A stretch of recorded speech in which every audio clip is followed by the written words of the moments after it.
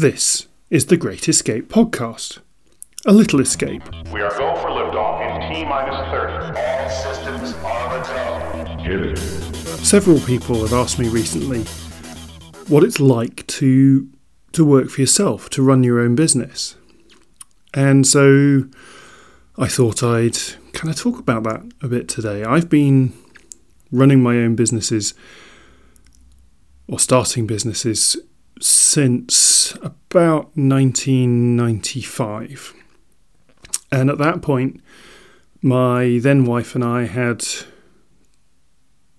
2 small children, one on the way.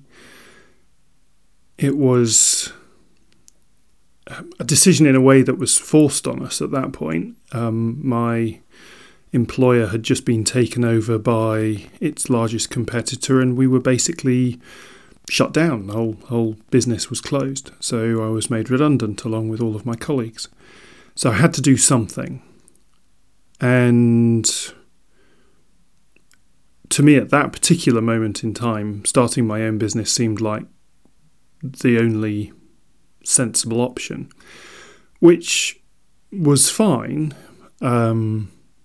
except I really had no clue what I was doing. So if I was to look back on that now, I'd do loads of things differently.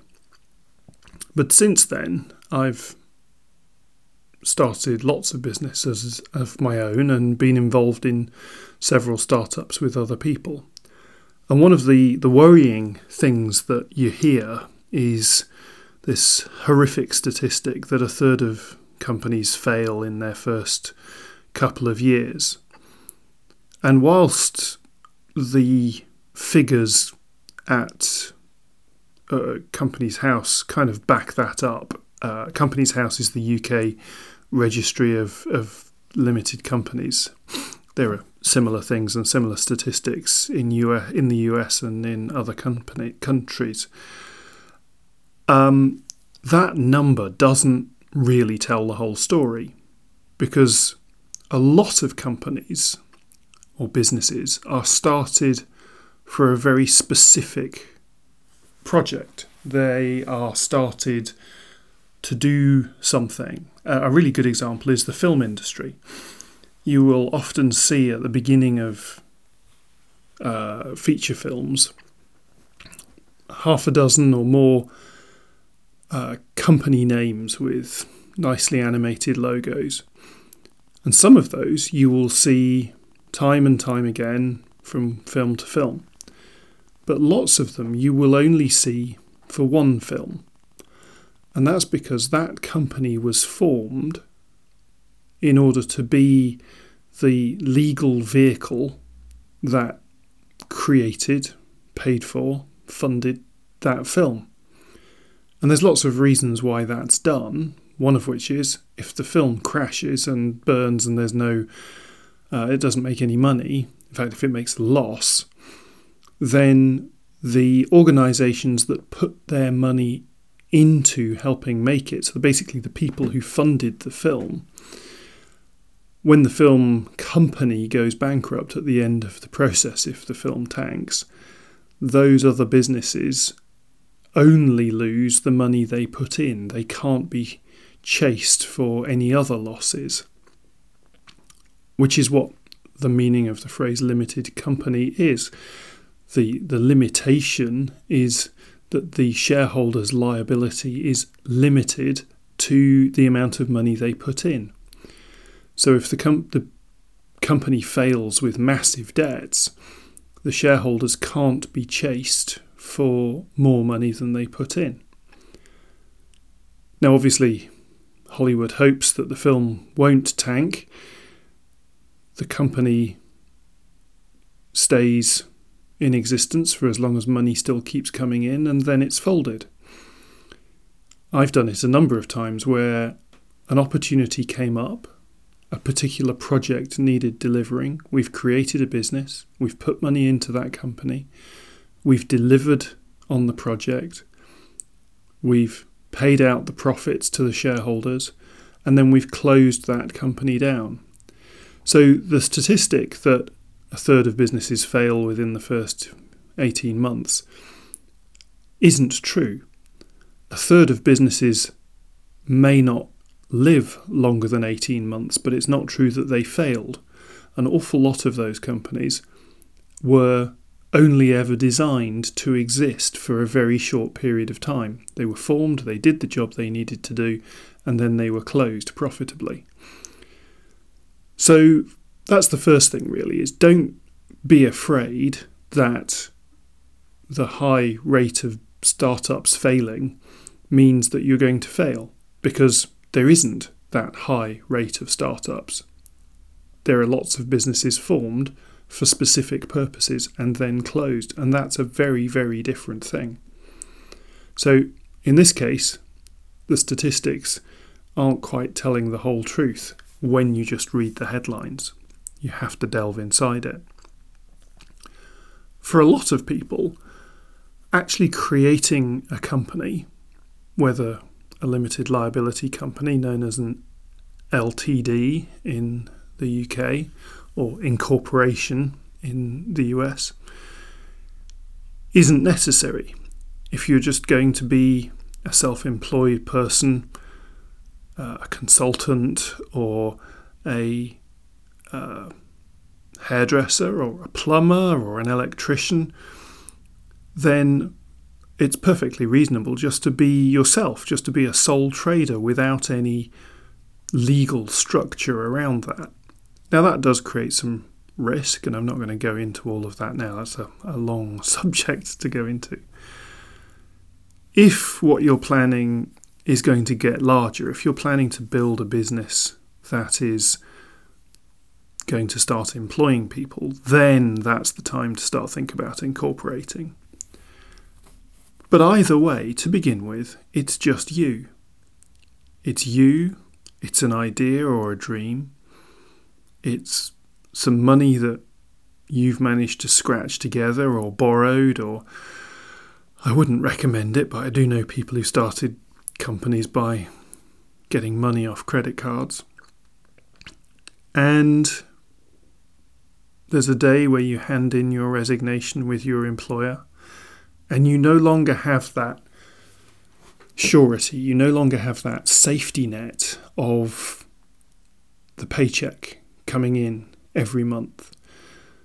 The bills will only get paid at the end of this month if you've got money in the bank. And that can only happen in one of two ways: your savings or what you've managed to sell, your income.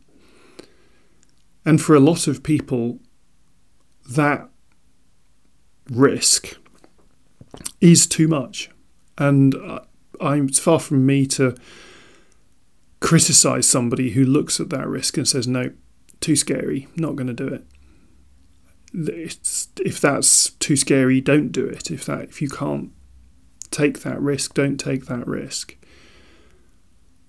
The concept in entrepreneurship research is called affordable loss.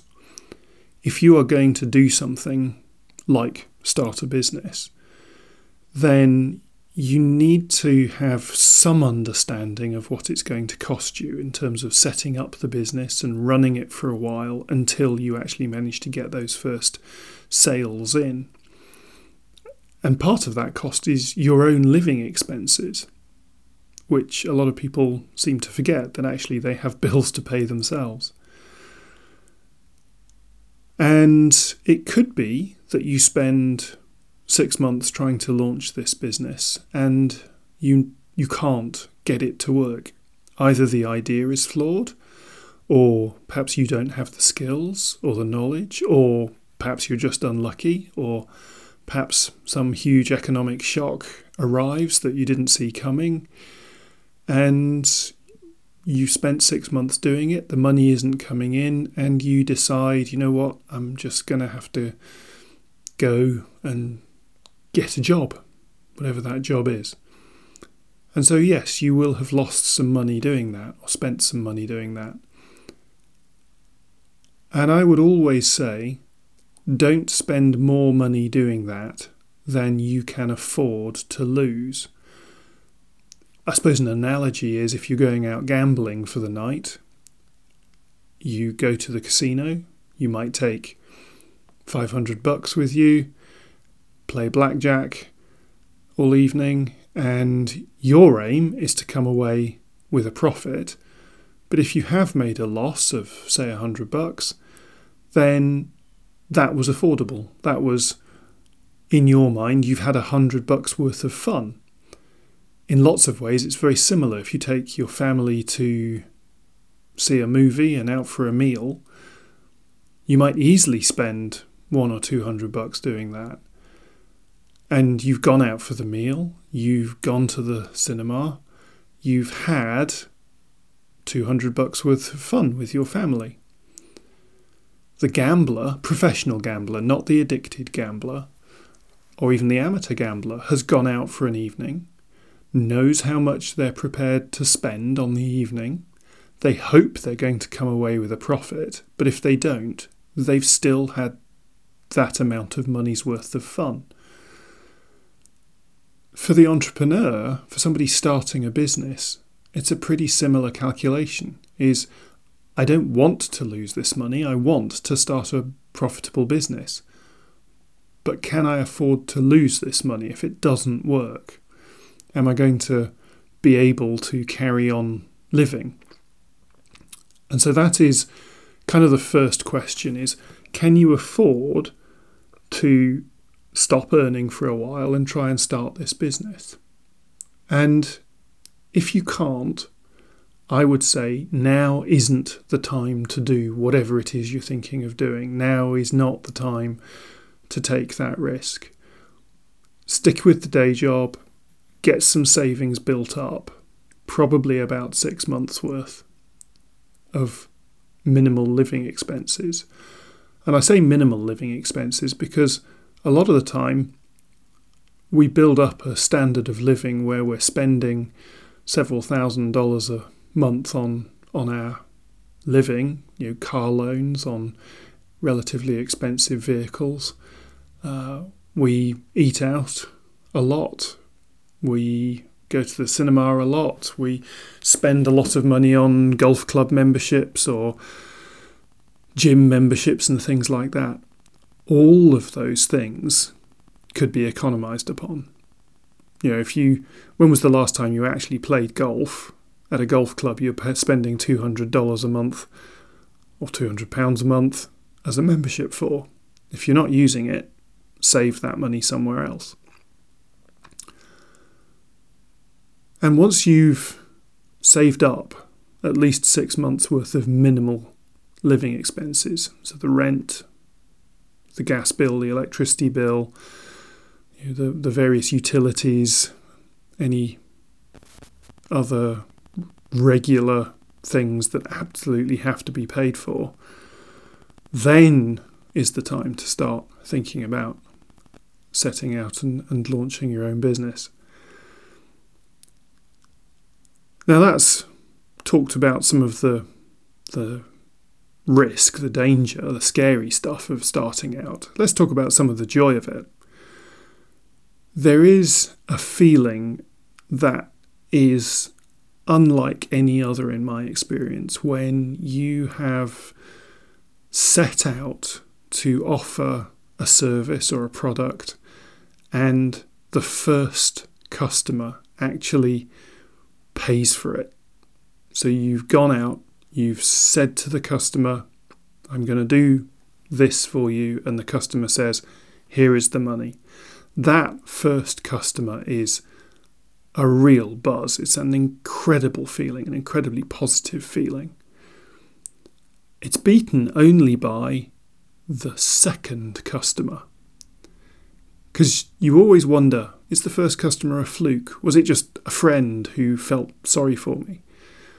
Once you've repeated it, once you've done it a second, a third, a fourth time, then you begin to believe that actually you can do this. And that feeling of achievement, that feeling of self-reliance, that feeling of I did this, is an incredibly powerful motivator. It's a huge affirmation to yourself, and it's as I say, unlike any other feeling. And yes, there's always that worry. Will I make enough this month to pay the bills? Will I make enough next month to pay the bills? Will I make enough the month after to pay the bills? And the answer is, probably you will. Once you've got this thing up and running, once you've done the right marketing. And I'll talk about some of the things that trip people up. But one of the key things that trip people up is a lack of humility. We think we know what we're doing. We think we know everything there is to know about the thing we're doing. And the problem is that the worse we are at something, the more we think we know everything there is to know about something. And so actually the key thing is to be really humble, is to go out there and learn, go out there and find out everything there is to know about the area of business we want to move into. I was talking with somebody the other day. He'd got a dream for a business he wanted to start, and on the face of it, it looked like a reasonable idea. It was pretty niche, quite expensive, so it was a very high-end product for wealthy clients. But the gut feel was it could be made to work. And not because I was going to set up in business with him, but I just thought I'd do a little bit of research because it was an area of industry that I didn't know much about. And within half an hour of reading articles on the internet, and not just junk on Facebook, but actually digging in, finding the sources for articles rather than just the opinions, I realised that this project was going to be far more expensive. In fact, it was going to be so expensive to set up that the business would never move into profit. And had I not done that half hour of careful research with a spreadsheet open running some numbers, I would never have realised how difficult it would be to make that business work. And actually today we bumped into each other, and I said to him, I was doing some thinking over the weekend, and I realised I couldn't work out how the business would ever become profitable. And he looked at me, he said, "Thank you so much, because that's what I thought. I just didn't want to believe it. And now at least you've kind of proved my fear. I can put the idea down and get on with something better." But if I'd gone with my initial gut feeling, yes, this could work, I could have encouraged him to go for it, and he would have ended up in a disastrous situation. Now that was a very high capital expenditure business. Let's say you're doing something much simpler. For example, being a self-employed celebrant or a plumber or something that is just you. So not a huge amount of capital outlay to set up, relatively simple to market, relatively simple to deliver. And I don't mean that that's not skilled. It's very skilled. Both of those jobs, celebrant or plumber, are very highly skilled. But they don't involve huge teams of people and very complex project management, is what I mean. Again, that element of humility is, do I know enough?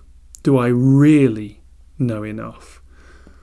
Have I worked out who the people are in this industry who are the experts, the incredibly successful people?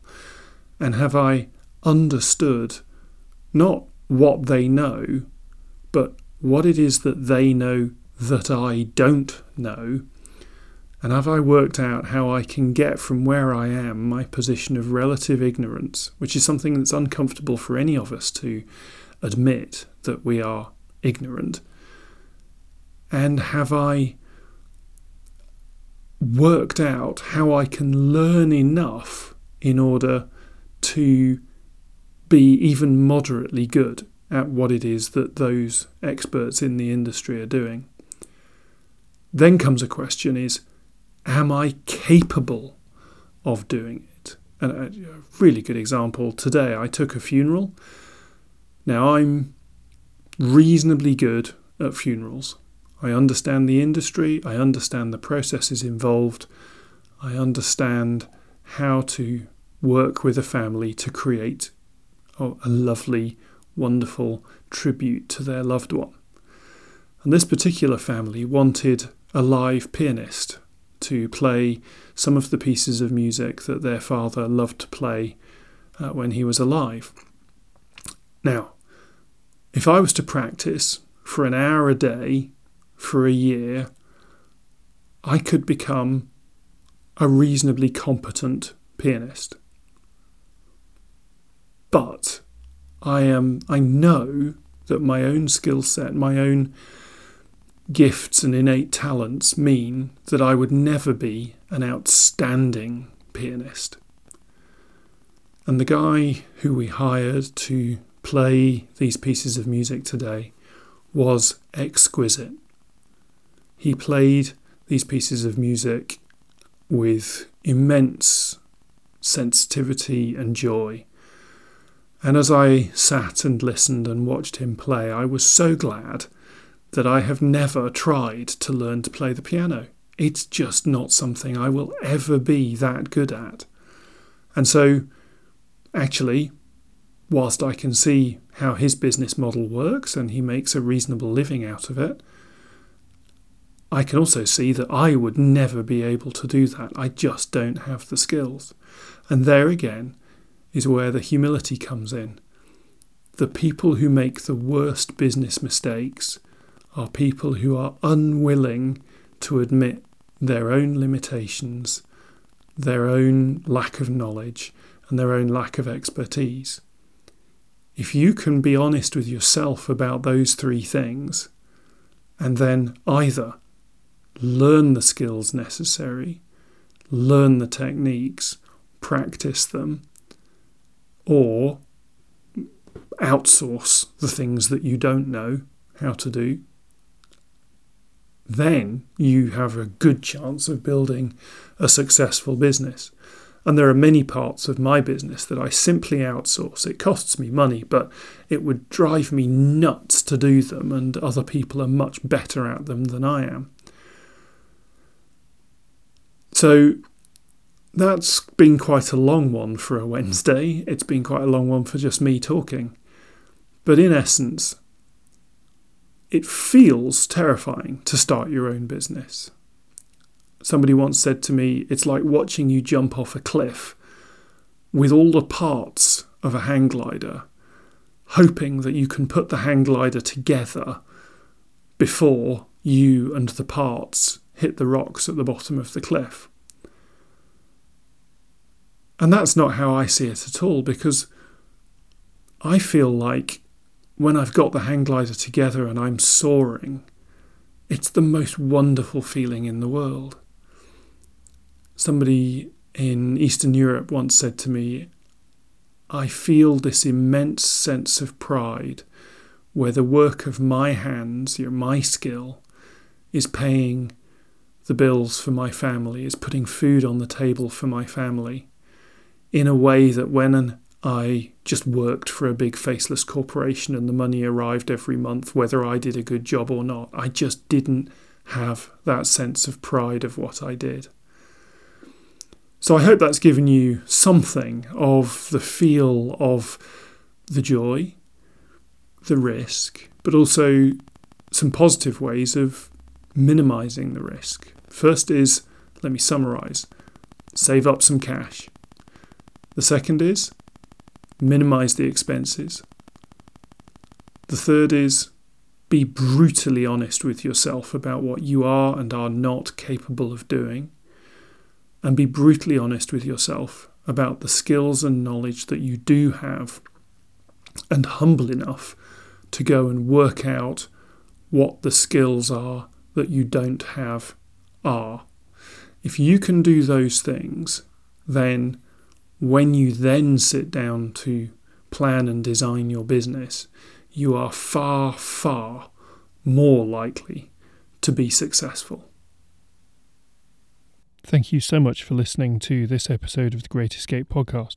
You can find other episodes at all the usual places on iTunes, Stitcher and Spotify, or at the website greatescapepodcast.com/episodes. And if you'd like to contact me to talk about any element of this episode or others have covered, please go to greatescapepodcast.com/contact, and you can find all the ways of getting hold of me there. And if you're stuck in a situation and you can't find the way out, please go there, send me a message, and let's see how we can work together to get you unstuck and moving forward with your life again. Please do share this podcast with your friends and family, other people you think might appreciate it, and comment on episodes or send me a message. I'd love to keep the conversation going.